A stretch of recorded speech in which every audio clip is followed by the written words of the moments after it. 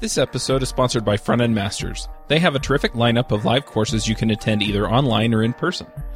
They also have a terrific backlog of courses you can watch, including JavaScript the Good Parts, Build Web Applications with Node.js, AngularJS in Depth, and Advanced JavaScript.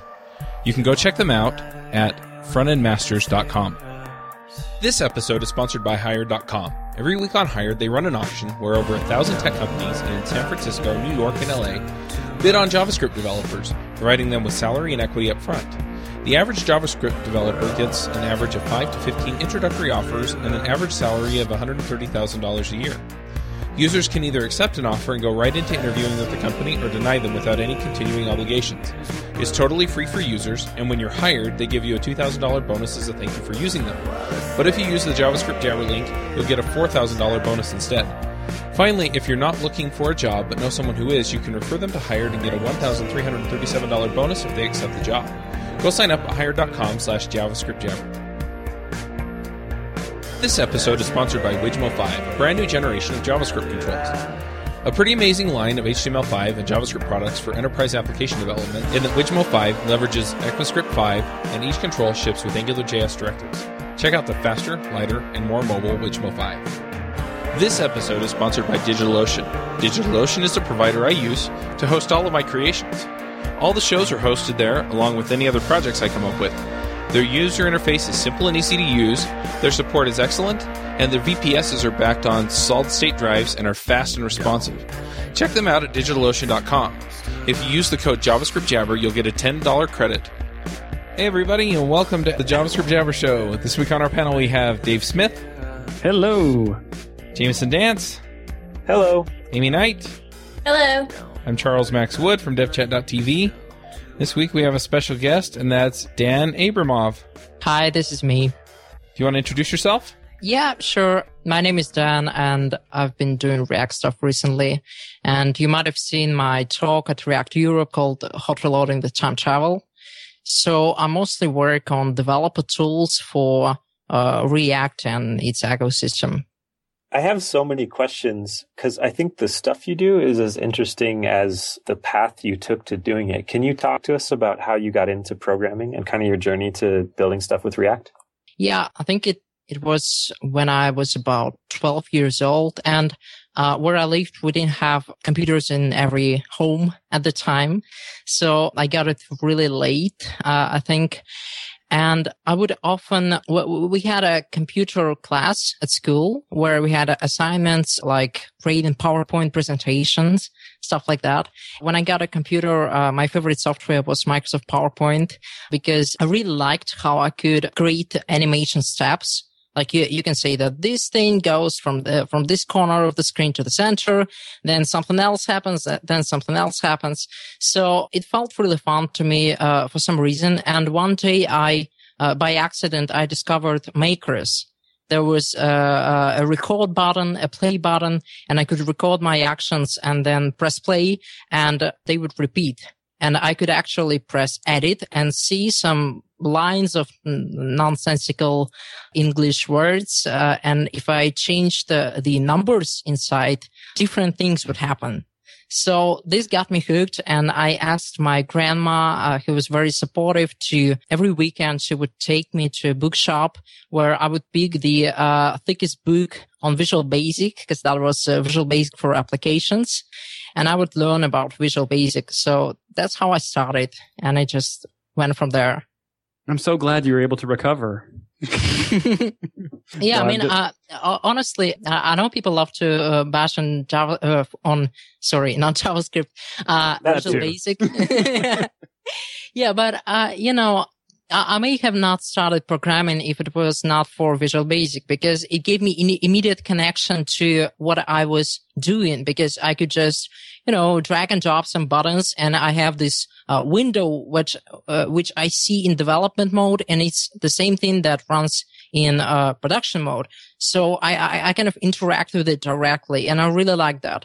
I tried several times to start from Pascal or C, but yeah, I never could do it because I didn't have this kind of connection. So yeah, that was a big thing for me. I'm grateful to Visual Basic. So this is a kind of tangential question. Do you think there are tools that are like that are just so easier for beginners to get into that also scale up more that you'd be fine kind of building your career on? Or is it kind of these tools that make it easy to get into programming, and then once you're more experienced, you switch to something else? I haven't really seen a tool, a visual tool like this that scales, but I don't think it's because they are inherently unscalable. I think it's just the right tools haven't come up yet. Sure. So why don't you tell us, Dan, about what you've been doing with Redux and what kind of tools you've been building for the React ecosystem? Yeah, I actually didn't intend to write Redux. It was just a byproduct of me working on my talk. Because when I really wanted to go to Paris when the React Europe was announced, and I knew that there was a call for proposals where I needed to like describe what I was supposed to talk about, and people would choose like, hey, okay, yeah, this guy is doing interesting stuff. Let's get him here. So I needed to come up with something, and I knew if I just at least that's what I feared. I thought that if I proposed something like hot reloading, people would be like, yeah, we've seen that already, right? Because it was on React Conf. There was Ambidex, which uses React Hot Loader internally. And I thought that I'd be showing the same thing. It's kind of boring. So I felt I needed to add something to it. And I decided to write hot reloading with time travel because time travel is something that interested me a lot. Then I was working a lot on the application where it was very stateful, and I would spend a lot of time tweaking Flux stores, and they're not hot reloadable. So it was a big issue for me productivity wise. And I just thought, okay, maybe I can try that. And if they approve my talk, I'll come up with some way of actually implementing it.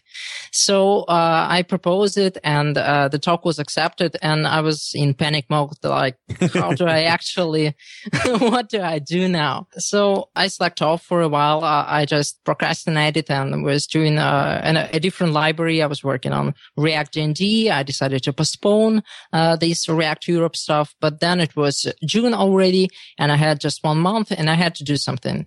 So I've been thinking about it in background, and I decided to create a small Flux-like framework for my talk, like a proof of concept. And the main idea is that, like in Flux, you have actions, you have these objects. Instead of mutating the data, you describe mutations as objects, like in Flux.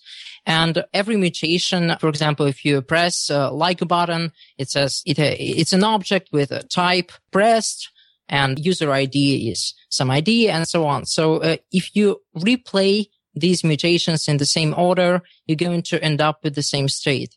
And the difference from Flux is that in Flux you have many stores, which are objects or classes, depending on the implementation, which listen to these actions and modify their internal state according to them. But my problem with Flux was that because this state is inside these stores, then if I change the store logic, I can't really hot reload it, because if I replace one instance of store with a new instance, a reevaluated instance with a new code, it's going to wipe out the state. So all I did was turn Flux stores into functions, and later I realized it's exactly the same thing as Elm architecture. So if you're interested, you can go check out Elm architecture. It describes the same ideas. One thing I was afraid of is that I won't be able to finish it in time. So I decided to open source it before the talk, and maybe somebody would help me out. And it turned out that people really enjoyed the API, which is really small, and I received a lot of help from everyone, and especially Andrew Clark of Flummox. But really, the only reason I built it is to have this time traveling debugger with hot reloading of logic that I demoed at the talk. That is the best example I've ever heard of talk-driven development. Yeah, it is. It is talk-driven development, exactly. That's great. And what better year than 2015 to invent time travel, huh? I mean, whenever you invent time travel, hasn't it just always been invented? That's true. So had you played with or heard of Elm beforehand, or did you just realize the parallels afterwards? Yeah, there's been this, I'm kind of feeling guilty about it because I had this Twitter exchange with Evan, and Evan was a bit uncomfortable with me not mentioning Elm as much as he thought I should. And I felt that, yeah, he's probably right, because I read about Elm a few times before actually creating Redux.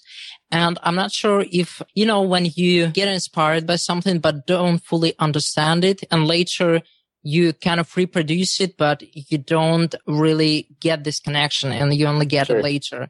So I think that's kind of what happened, because I distinctly remember reading about Elm architecture, but I was thrown off by the syntax. So I didn't fully understand what's going on there. And later, after some initial iterations of Redux, Andrew Clark actually showed me how it's similar to Elm if we change some things, and we did change them. So yeah, I have not actually played with Elm yet. I've seen other people playing with it. I've seen some demos, but I have not actually played with it myself. I really want to, but I'm stuck in maintaining and GitHub issues, and I can't find the time. I don't know. Maybe I'm just afraid it's going to be so awesome that I'll just drop JavaScript development. Be sad. That line between inspiration and just porting something is kind of tricky. But I mean, I think the JavaScript world is better off. There are a lot of people that will never get into Elm just because of the syntax and the type system and stuff. And I think it's valuable if you can expose them to the ideas about stateless architecture like this. So it seems like a great thing overall. Yeah, but just to clarify, Redux is still a long way from Elm in terms of we can't do a lot of things because we're in JavaScript land. So Elm is a lot more powerful. These concepts are a lot more clean in Elm and are more expressive. So what we're doing in Redux is just a pale imitation of Elm. So in Redux, your reducers are supposed to be stateless, right? Like they just take in data and return data? Yeah, these are just functions. It's kind of like you have React components that if they're simple enough, you can express them as pure functions, right? They take the data and return the React elements. And in Redux, it's kind of similar because you have these other pure functions, the data and the action, and return the next data. And just like React components are composed in a tree, you have this tree of functions, and your whole application is expressed as one tree of functions. It's exactly the same way in Redux, where you have reducers calling each other, and there is this tree of reducers. It's kind of like React for data, but not really, because it's not like Relay. I mean, Relay is awesome. I really look forward to playing with it. Redux doesn't try to solve the problems that Relay solves. So I'm in the spot where I have this immensely popular library, but there are so much better things out there that, I don't know, I feel small, but it's good. It's good. I think you're being too humble. I didn't use any of the Flux-ish libraries until Redux because it felt like they were all no one had quite got it right. And Redux is the first one that seems like it's just super solid. And maybe solid's the wrong word, that it fits my brain well. So I love it. Yeah. It's great. Thanks. I actually had a question along those lines and wanted to kind of back up for a brief second. So I have two questions. The first question, for people who may not be exactly familiar about hot reloading, I think there is some confusion between that or hot swapping, and there's some confusion between that and just reloading your browser. So if you can maybe clarify for people that aren't familiar that. And then my question, which was more along with what we were just talking about, was you retweeted something recently that you just said that React led to better code quality. So I feel like everybody knows React at this point, but maybe kind of talk about that a little bit more for people who haven't done a ton with it. So yeah, sure. Are you saying that hot reloading is not just hitting Command R really fast? It's surprising people think that just live reload. It's confusing. I've seen this confusion. Sweaty reloading. They don't hear, so I think they hear this and they're like, okay, so, but no, you don't understand. Yeah, it's a really good question. You don't understand what this actually is. Yeah, that's true. I've seen it. I talked to a guy who said that, I don't know if you know him, Sunil Pai. He works at an e-commerce company in India, and they starting to use React a lot. And every time he tells somebody about hot reloading, they're like, yeah, hot reloading. And he says, no, like, come over to my desktop. I'm going to show you. And they're like, oh, they don't even understand what's going on. So yeah, it's different from a live reload, which I think is live reload is a thing that it's like a server and a client, and the client connects to server, and wherever there is a change in code, it just like hits refresh button for you. So live reload is that. But hot reloading is a different thing. It's when you're able to change the code and have it magically change in your running application. And in some cases, the specifics are different. Like if you use React, there's some trickery to proxy methods. So React component methods start pointing at their new versions, but you don't really see this. This is all machinery hidden away from you by React Hot Loader. So what you really see is that you make a change to your render method, and it just, the DOM doesn't go away. The state of the components doesn't go away. It just changes in your browser. The first time you try it, you become so addicted to this that you can't just, I tried to work with other libraries a little bit, and I found myself, I have to hit refresh, or even, it reloaded, it messed up my scroll position, my state, my current input, and so on. It's just so hard to iterate. So I think even if React Hot Loader itself is not very impressive piece of tech, because it has a lot of hacks. It isn't really pure, like some ClojureScript tools for the same hot reloading.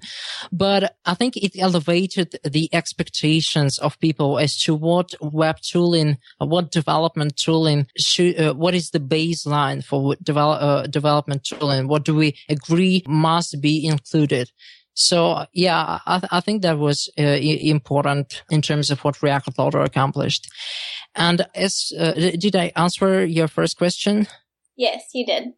Okay. The second question was regarding me retweeting somebody who said that React really makes you a better JavaScript developer. Is that correct?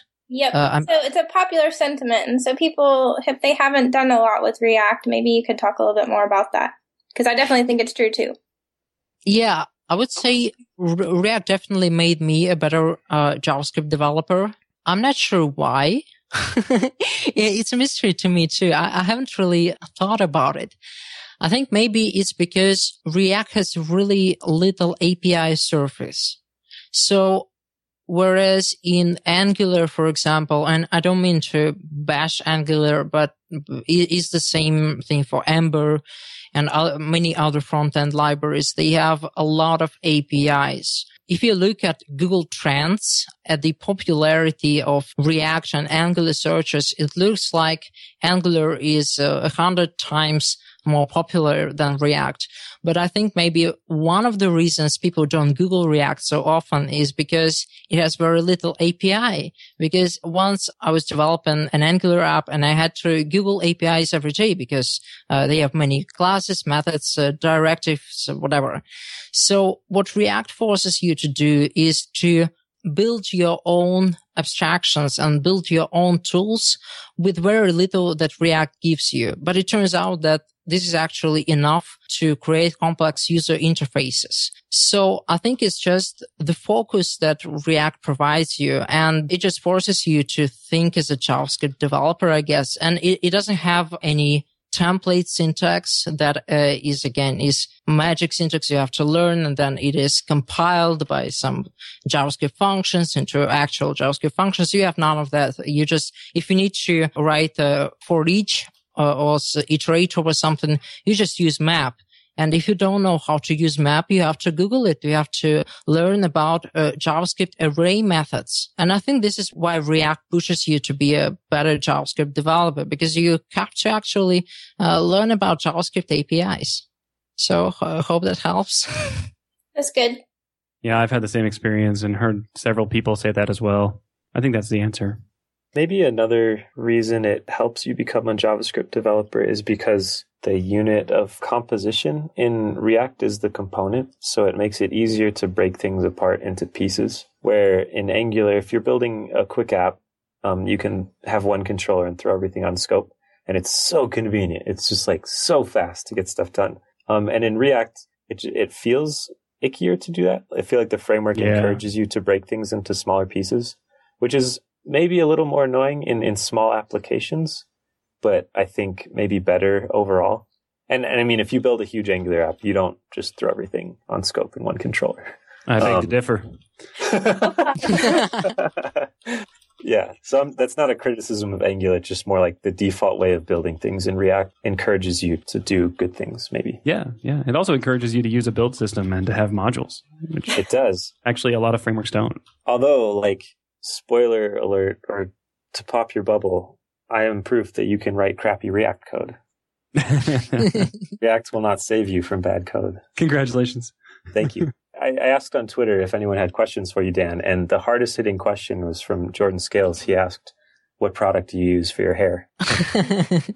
Oh. I don't remember. I don't know. But it's got there is a drawing of two guys there. I think it's the same guy, but with two different faces. One is like more like lover mode, and the other is like more fighter mode. And I think it says that it's like thick and something else. Okay. Well, anyway, it looks fancy. I like it. I think that was a sneaky compliment about your hair. Yeah, I'm like Craig Federighi. Okay, so we talked about hot reloading. Did we talk about time travel? Like really in detail? Should we go into that some more? Yeah, we can. What would you like to know? Like how it works? I just want to know how I can go back into my childhood and fix all the mistakes I made. Sorry, can't help you here. Well, what can you do for me then? In my code, at least. Well, the only thing, it's sometimes people get confused about it a little bit because there are some Flux libraries that have time travel, but as far as I know, it works differently. And when people usually say time travel, what they mean is the ability to select any previous state of your application to like jump there and to stay there. And once you've satisfied your curiosity, you can jump back somewhere, or you can drag a slider and see how your animation, see how it changes over time. But what Redux with its developer tools, its opt-in feature, it is not enabled by default because it wastes memory and performance. It's only for development. So what Redux DevTools does is a little bit different because it doesn't just let you go back to the past states, like snapshots of the past states. But what actually happens is that it remembers not the states, but the actions. It remembers what happened. Remember, I told you that every mutation in Redux app is caused by a plain object called action. So these actions, they can be serialized, deserialized. You can restore previous sessions. But what's important is that these are not just state snapshots. These are action snapshots. And what's the difference? Like, what's the matter? So the difference is when you combine that with hot reloading, you can change the logic of your reducers, the functions that actually tell how state is influenced by the actions, and recompute the states anytime you change the code. So what happens is if I have a reducer that says anytime a to-do is added, it's added at the end of a JavaScript array, right? I have this piece of code, this function. And I can, with Redux DevTools, I can go back, I can cancel actions, like cross them out as if they never existed.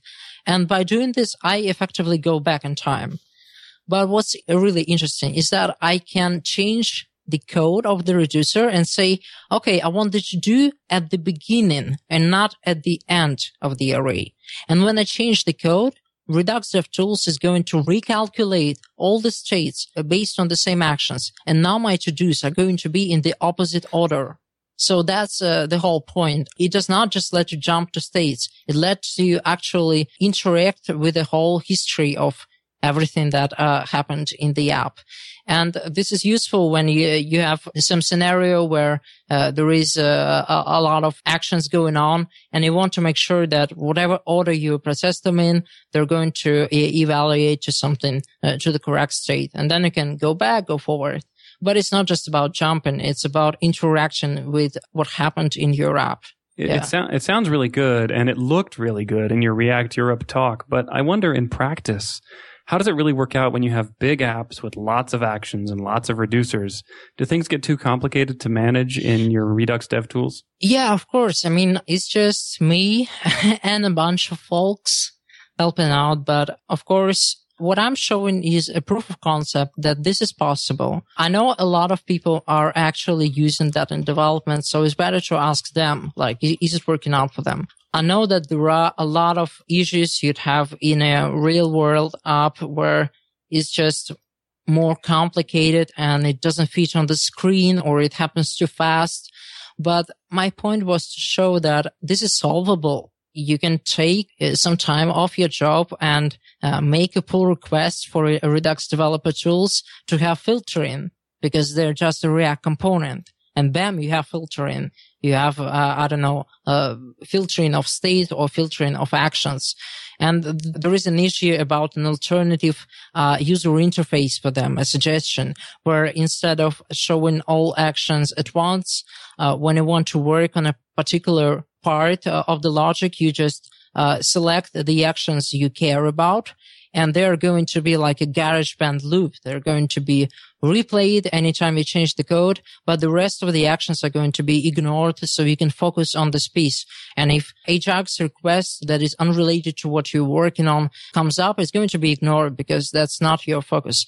But it's not implemented yet. But you can go ahead and try because everything is there for you to help me make it a better tool. I just don't have enough horsepower to create, amazing production ready developer tools. I could use some help with that. But I'm showing that it is possible. There is no obstacle except time here. To me, that was almost the main takeaway from your talk is that it's actually really valuable to spend time making your tooling better. I can sometimes just get my head's put my head down, get stuck in a rut where I'm just cranking so hard on the individual problems that I'm working on that I don't step back and think, is there a thing I could build that would make any kind of problem similar to this easier? It seems like there are some classes of problems that are really well solved by having the time traveling debugger, but it's more like the inspiration to build other tools similar to that will solve other kinds of problems too. Yeah. Dave, you talked about the time traveling debugger thing not scaling or maybe potentially having scaling problems in large apps. I know Circle CI had that blog post they did a while ago around some dev tools they built. They're using Alm, so it's not Redux, but it's kind of a similar approach where you have a centralized place for all your data in your app. And they added a thing to just export the data and then paste it back in so they can easily debug weird states in their app. If a QA person gets in a weird state, they just hit a key command.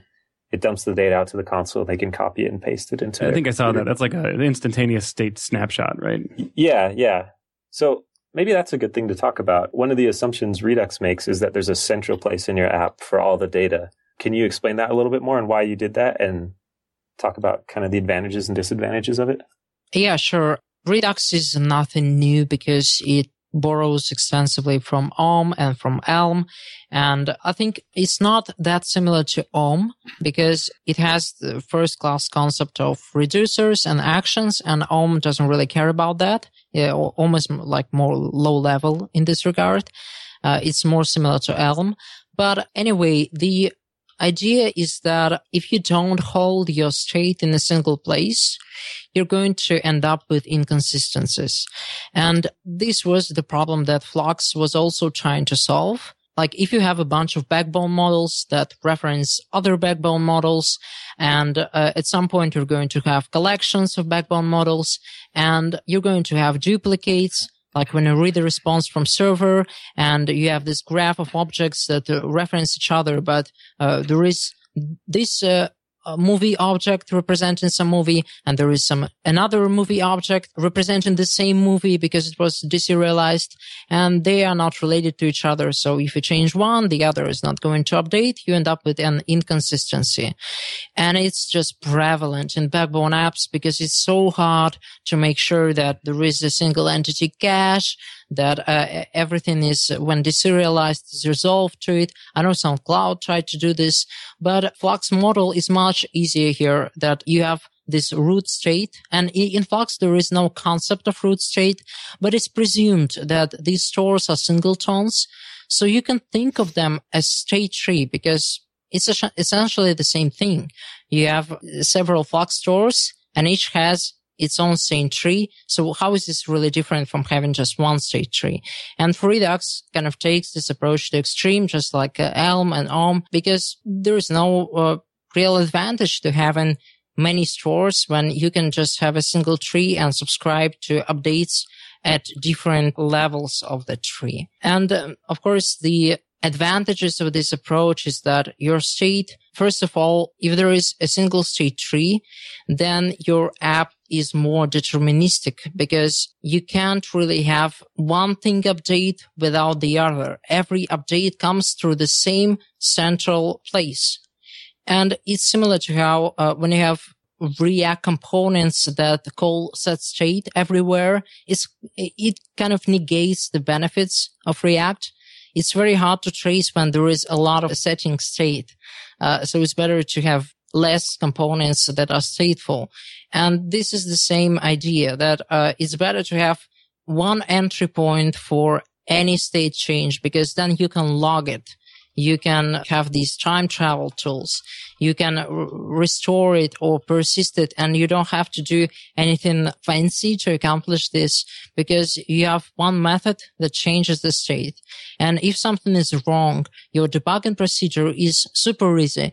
Put a console log before and after the state change, and you can see where exactly the problem occurred.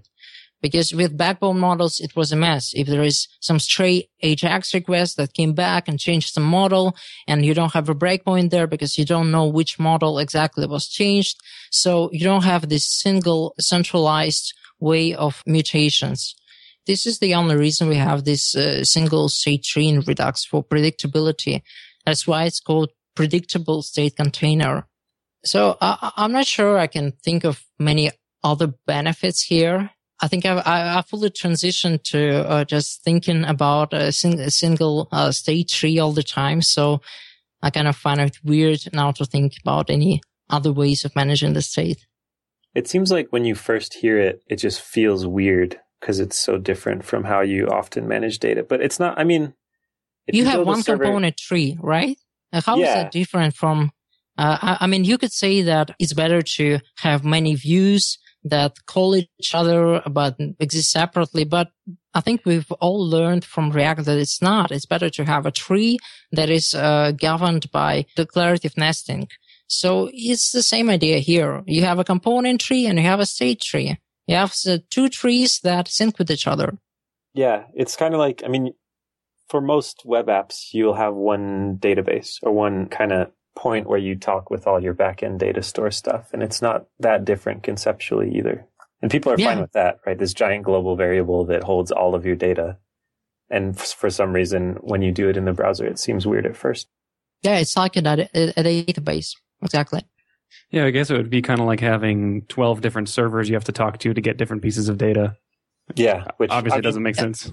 But yeah, and imagine that they don't have databases, that they hold everything in global variables on the server. Sounds like my code. Database is a good idea. So database on the client is just a reflection of client getting more sophisticated and needing that kind of control and a login. So I saw a while ago you launched a funding drive to help people fund your work on the Redux stuff. Is that your main employment right now, or are you employed by a company? That's the only thing I do. I mean, I promised a lot of stuff and I have to I have to actually do it, like Egghead screencasts. I know Egghead people hate me because they delivered the equipment to me. I'm actually speaking in their mic right now, and I'm supposed to make these Redux videos, and I can't get started. But I promise I will get started. And it went really well. It's I don't do any contract work right now. I don't review anybody's code. So yeah, it's amazing. I didn't expect it to actually happen so fast and so well. It was just a crazy idea I had at React Europe because I was thinking, oh no, I can't go back to contracting right now because I have to finish this stuff. So yeah, it's temporary. I only intend to run this campaign for 3 months. It's going to end in October, I suppose. But it's been really helpful in helping me get in I don't know if it's so React Transform, which is the replacement for React Loader that I haven't really talked about much yet. No. But it's the new thing. It tries to address the flaws with React Loader. I intend to write a Medium article soon. But anyway, it wouldn't be possible to release that without help from companies and individuals who sponsored Patreon. So thank you to everyone. I really appreciate that. Can you talk a little bit more about the React Transform thing, or is that something you're not ready to talk about? Yeah, no, sure. I am ready, actually. I discovered that. This is the first I've heard of it. Oh, okay. So, I don't know. I probably live in a little bubble because lately, anytime I release something, people retweet and favorite like crazy. And I'm like, oh, maybe I don't have to explain it. They seem to have gotten it.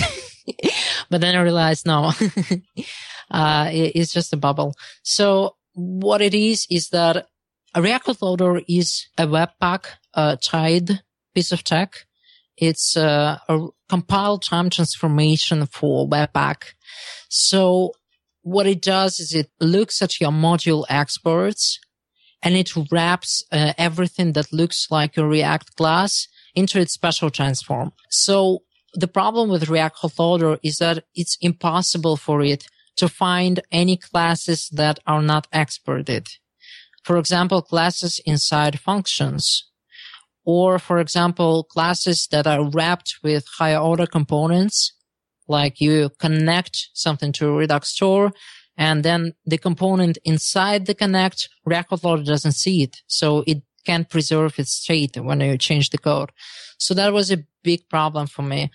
And also, a lot of people are skeptic of Webpack, and I kind of understand where they're coming from. And I want to, there are several React Loader-like projects for Browserify and other tools. And what I wanted to make easy is they all have some portions of code that are kind of similar, but they can't share it. So what I wanted is to turn React Loader into infrastructure for such projects that does not depend on Webpack. So what I came up with, I split React Loader in like 3 or 4 different projects. And I didn't just do it because I love modularity, but it's very practical. So one of these projects is called, and it's the lowest level project, it's called React Proxy. And React Proxy is just a library that lets you wrap a React component class, and it lets you update it on the fly with new versions of it. But it exports a proxy class that acts as if nothing happened. So it's like React Loader's proxy logic, the heart of React Loader, but that is not tied to any build tool. And of course, you wouldn't use it directly, but it's the logic. So if somebody's writing a Browserify how to load in tool, they can use React Proxy for that. And another project is React Transform, and it's kind of an umbrella of projects. In fact, there is no project called React Transform. It's just a placeholder right now.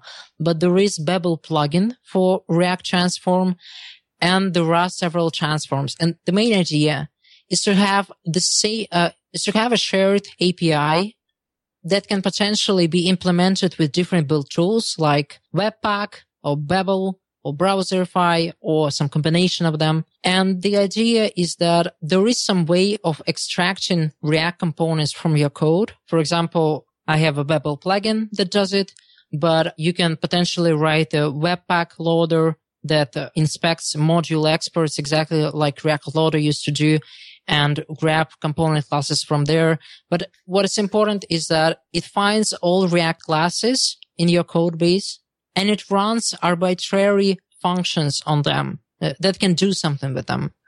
And one example of doing something is, and I call these things React transforms. So one such transform is React transform catch errors, which wraps random method into a try catch statement. And if it through an error, it's going to return a special component saying, hey, you have an error on this line. Like in React Native, you have this red box of death. So that's kind of similar thing. And the idea is that you can apply it today with my Babel plugin React Transform. You configure it to use React Transform catch errors, but you can write custom transforms that do something else. And one such transform is React Transform Webpack HMR, which stands for hot model replacement, which does exactly what React Loader used to do. So I ported it to be a transform for React Transform. And potentially you can write something like React Transform Browserify hot reload or something that does it in a different way. And it can use React Proxy or it can use something else. So the idea is to split the projects that I created so people can use just the stuff that they're interested in and develop on top of them. Super cool. There seemed to be some interest in the community for creating some libraries to use Redux outside of React. Can you talk about that for a minute? Yeah, sure. I'm not super familiar with that. I haven't investigated any of them closely, but I mean, Redux is literally, it's very small. And why I'm saying that is that it doesn't make a lot of assumptions. Like it doesn't include any React helpers inside of it. So React bindings are a separate project. And there was this other project called NG Redux, which are Angular bindings for Redux. And I haven't worked with that, but it has a similar API to React Redux. And the idea is that Redux is just a state container. And if you have a framework that can efficiently re-render its views based on a change in a state tree, then you can use it with Redux and have all the ecosystem of Redux available to you. In fact, I've seen people using Redux DevTools inside an Ember application because Redux DevTools is a React component, but that's an implementation detail. I mean, who forbids you to mount a React component somewhere in Ember app, right? And what happens is that they use Redux with Ember, but they have React-powered developer tools, which is kind of fun. And I enjoy this kind of mixing and collaboration between frameworks because one thing that really prevents us from moving into future is how we stick to our little silos, they're using Angular. I'm not going to look at their code, right? And even if there are really great ideas that React doesn't pick up, people don't even notice them. And it goes both ways. So I'm really happy that in the past year, I think there has been a lot of collaboration between Angular, Ember, React, and other developers. It's really cool to see that finally happening. So I'm not sure if I answered your question. I kind of got into a different thing. Nope, you did. That was good. Okay. And then my final question, you are like the ultimate in programmer productivity. So everyone likes to fight about editors. I want to know what you use because I'm going to switch to it like tonight. I'm afraid I'm going to disappoint you in this because I'm afraid to check Atom because if it's really fast enough now, I'll have to migrate and I hate migrating to something. So right now I'm still using Sublime Text 3, although it's pretty stable for me. I don't use any plugins on purpose because because I'm going to be sad when I'll have to abandon them and search for their counterparts in Atom world.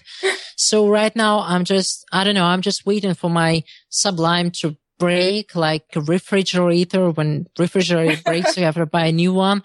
So that's kind of what I'm waiting for. I'm still switching to Sublime.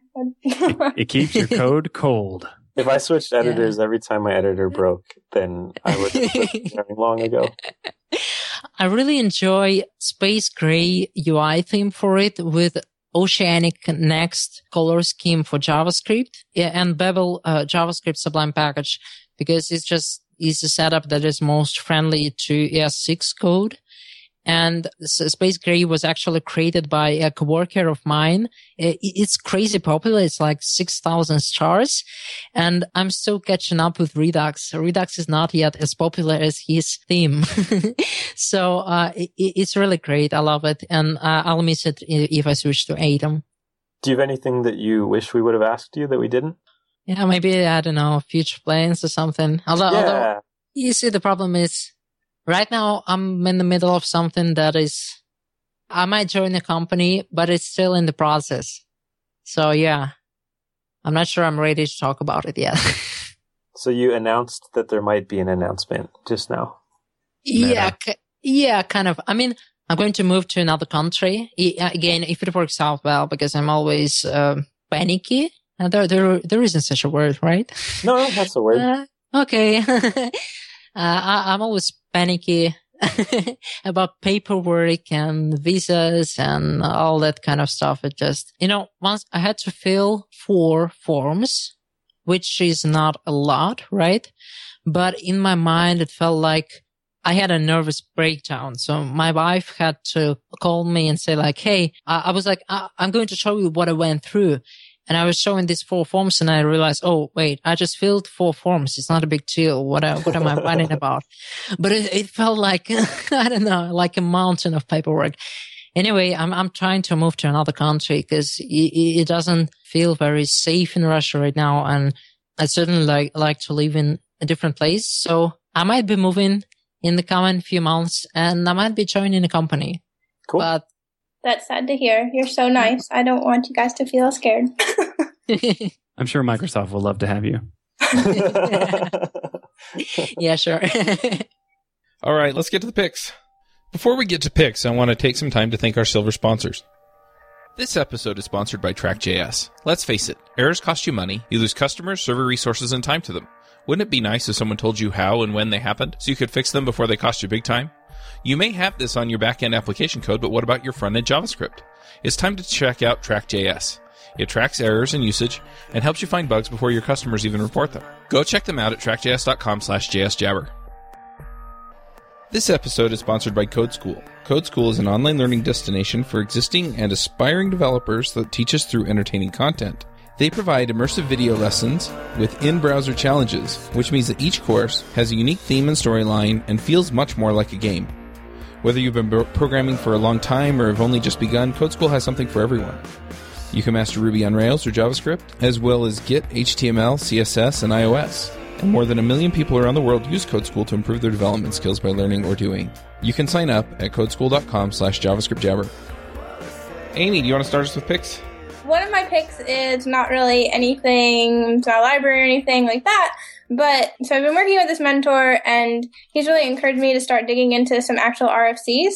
So as a newer programmer, this seems maybe a little bit scary at first, but it turns out it's actually been immensely helpful and it hasn't been as bad at all as I thought it would be. So that is my pick. If you're newer and you haven't dug into some of these, like the OAuth one, maybe that's not the best one to start with, but even that one hasn't been so bad so far. Or the HTTP one, I'd highly recommend people go and actually look at these because it will really help you understand everything more. And that's it for me. All right, Jameson, what are your picks? I have 3 picks. One is a blog post by my friend Michael Reese. He works at a company called MX, and they just started an apprenticeship program. So his blog post is about how they started it and kind of their goals for it. The parts that I really liked are when he talks about the struggle he had when he first started professionally programming, how there's kind of a gap from where you get your training, whether it's a boot camp or a school, you still don't learn all the skills you need to actually build software full-time professionally. And he said he spent about a year kind of struggling and getting stuck and then unsticking himself. And part of the goal for their apprenticeship program is how can they reduce that time it takes to come up to speed. So his goal is to make it take 3 months instead of a year if they consciously provide mentorship and guidance for these apprentices. It's a really cool idea. I'm jealous of it, and I might steal it depending on company circumstances. But it's a good read if you're new, or if you're looking to hire, or if you just kind of want to think about improving education in software. My second pick is a tweet by Sebastian. We had him on the show a few weeks ago to talk about Babel. And he's one of those young wizards that started programming when he was like in diapers or something. So he has all these emails saved from when he was like 11, just emailing people about how awesome he is at programming games and how smart he is as a little kid. It's a pretty funny tweet. And he's like laughing at himself. It's all in good fun. My last pick is, oh my gosh, Metal Gear Solid 5. I haven't played Metal Gear games very much before, but this game is ridiculous. It's like a stealth action game, so you're big buff soldier man sneaking around in the wilderness, beating people up. But it has all these little twists that just make it weird and game-like. Like, you have a home base, and when you knock guards out, you can like hide their bodies, or you can attach this balloon to them, and then they get sucked up in the air and let out this loud like Wilhelm scream. They get picked up by a plane and taken back to your base, and you like brainwash them to join your army, kind of. Just all these like weird, goony things. It's just a really fun open world systems game. It has a lot of little touches that make it more fun like that. So those are my picks. Joe, what are your picks? All right. So I have recently been watching with my daughters who are teenagers, Firefly. Been introducing them to the awesomeness that is Firefly. And it's been, I don't know, probably a couple of years since I've watched Firefly many times, but it's probably been a couple of years. And I'm just yet again amazed at what an amazing show Firefly was, and how we as a society are less because it was canceled early. Collective sigh. It is not coming back. I really can't think of a tragedy greater in human history than the cancellation of Firefly. So I'm going to pick Firefly as my first pick. And then as my second pick, I'm going to pick Elm, because I've been doing a lot of Elm lately, and it makes me happy to know. And those are my picks. I'm jealous. Why? Because I want to write Elm. Just do it. More. Yeah. More in my free time. But yeah, I need more free time for that. Just do it at work. And then when anyone asks you why you're not writing Angular, just tell them it's Angular. I'm sure that would go over really well. Yeah. Elmgular. It's awesome. All right, Dave, what are your picks? Well, first of all, I just want to point out that if you look for Metal Gear Solid 5 YouTube videos, you can see balloons attached to cute little dogs, horses, sheep. That dog joins you, and you can take him on missions. What on earth is this? It's so that's the beauty of the game. It's just bonkers. It is but it looks like a serious like military fighting game. But it's got balloons and puppies. Yep. Okay. All right. I don't really feel like I need to pick anything now, but I will give you one pick. This is a pick that probably many people are already using. It's a little tool from Google called Google Keep. It's basically to do MVC on steroids. And it's just a checklist app, but it does have one nifty feature, which is if you have a special person in your life who likes to give you lists of things to do that never end and share them with you, you can do that with Google Keep. You can make checklists, share them with people, and then they can check them off and you can see them get checked off, which is great. Maybe you used to do this on paper. Now you can do it on your phone. That's all. All right. And you can hook balloons to it, I think. Of course. So I've got a couple of picks. The first one is just a reminder that I have been reaching out to people who listen to the various podcasts that I'm involved with. You can get on my calendar and have a 15-minute chat with me. I've had a lot of people say, well, I'm new to programming. I want to talk to you anyway. Go to javascriptjabber.com/15 minutes. That's javascriptjabber.com/15 minutes. And yeah, it'll let you pick a time on my calendar and we'll talk over Skype. And I've been meeting just the awesomest people who listen to the shows. So I want to talk to you. So go sign up. The other thing that I'm going to pick, I backed a Kickstarter campaign back in like January for the Pebble Time Watch. And I got it yesterday. And it's one of those smartwatches. I've seen a few people with the Apple Watch. I don't think it's quite as nice as the Apple Watch. It's also not quite as expensive as the Apple Watch. But it has been really kind of fun to have something on my wrist that, you know, tells me when somebody's trying to reach me on Skype I only have a few different types of notifications, and if they get too annoying, I'll turn them off too. But it's really nice. I can also control my phone from my watch. And so for me, like the ultimate combination is to put Bluetooth headphones on. And then on my watch, I can, when I'm running and stuff, it'll send me the notification to, to stop running and walk, and then to start running again and stuff. And it just vibrates on my wrist. And if I need to control the music or anything else, then I can just do it from my watch. So I don't have to pull my phone out and look at it while I'm trying to jog. So, anyway, I'm really digging that. One other pick I have, and this is something that Jonathan Stark on the Freelancer Show brought up, because we were talking about things that you should be doing on a regular basis as a freelancer, and we talked a bit about fitness. And there's a Facebook group called 100 Burpees or 100 Days of Burpees. And the idea is that on day 1, you do 1 burpee, and on day 2, you do 2 burpees, and so at day 100, you do 100 burpees. And anyway, so there's a Facebook group where you just, you post where you're at. So if you're interested in that, then you can probably find it. I'll find the link and put it in the show notes. You have to ask to join, but it's a public group, so I'm sure they'll just let you in unless you're being a jerk. So anyway, those are my picks. Okay, Dan. Wait a second. I have to add a pick. I found a Metal Gear Solid 5 video of where he uses his horse's droppings to stop a Jeep. It's like spins out, and then he puts the whole Jeep in a balloon. And the whole Jeep with all the guys go up in the balloon because they ran over his horse. The horse poop. Oh, man. Awesome. You've understood it. I can see. Yes. This is why I play so the buying game. this game immediately. Okay, I'm watching the video now. I'm If you linking just this in the Google- show notes. You just Google Metal Gear Solid 5 horse poop Jeep Yep. balloon.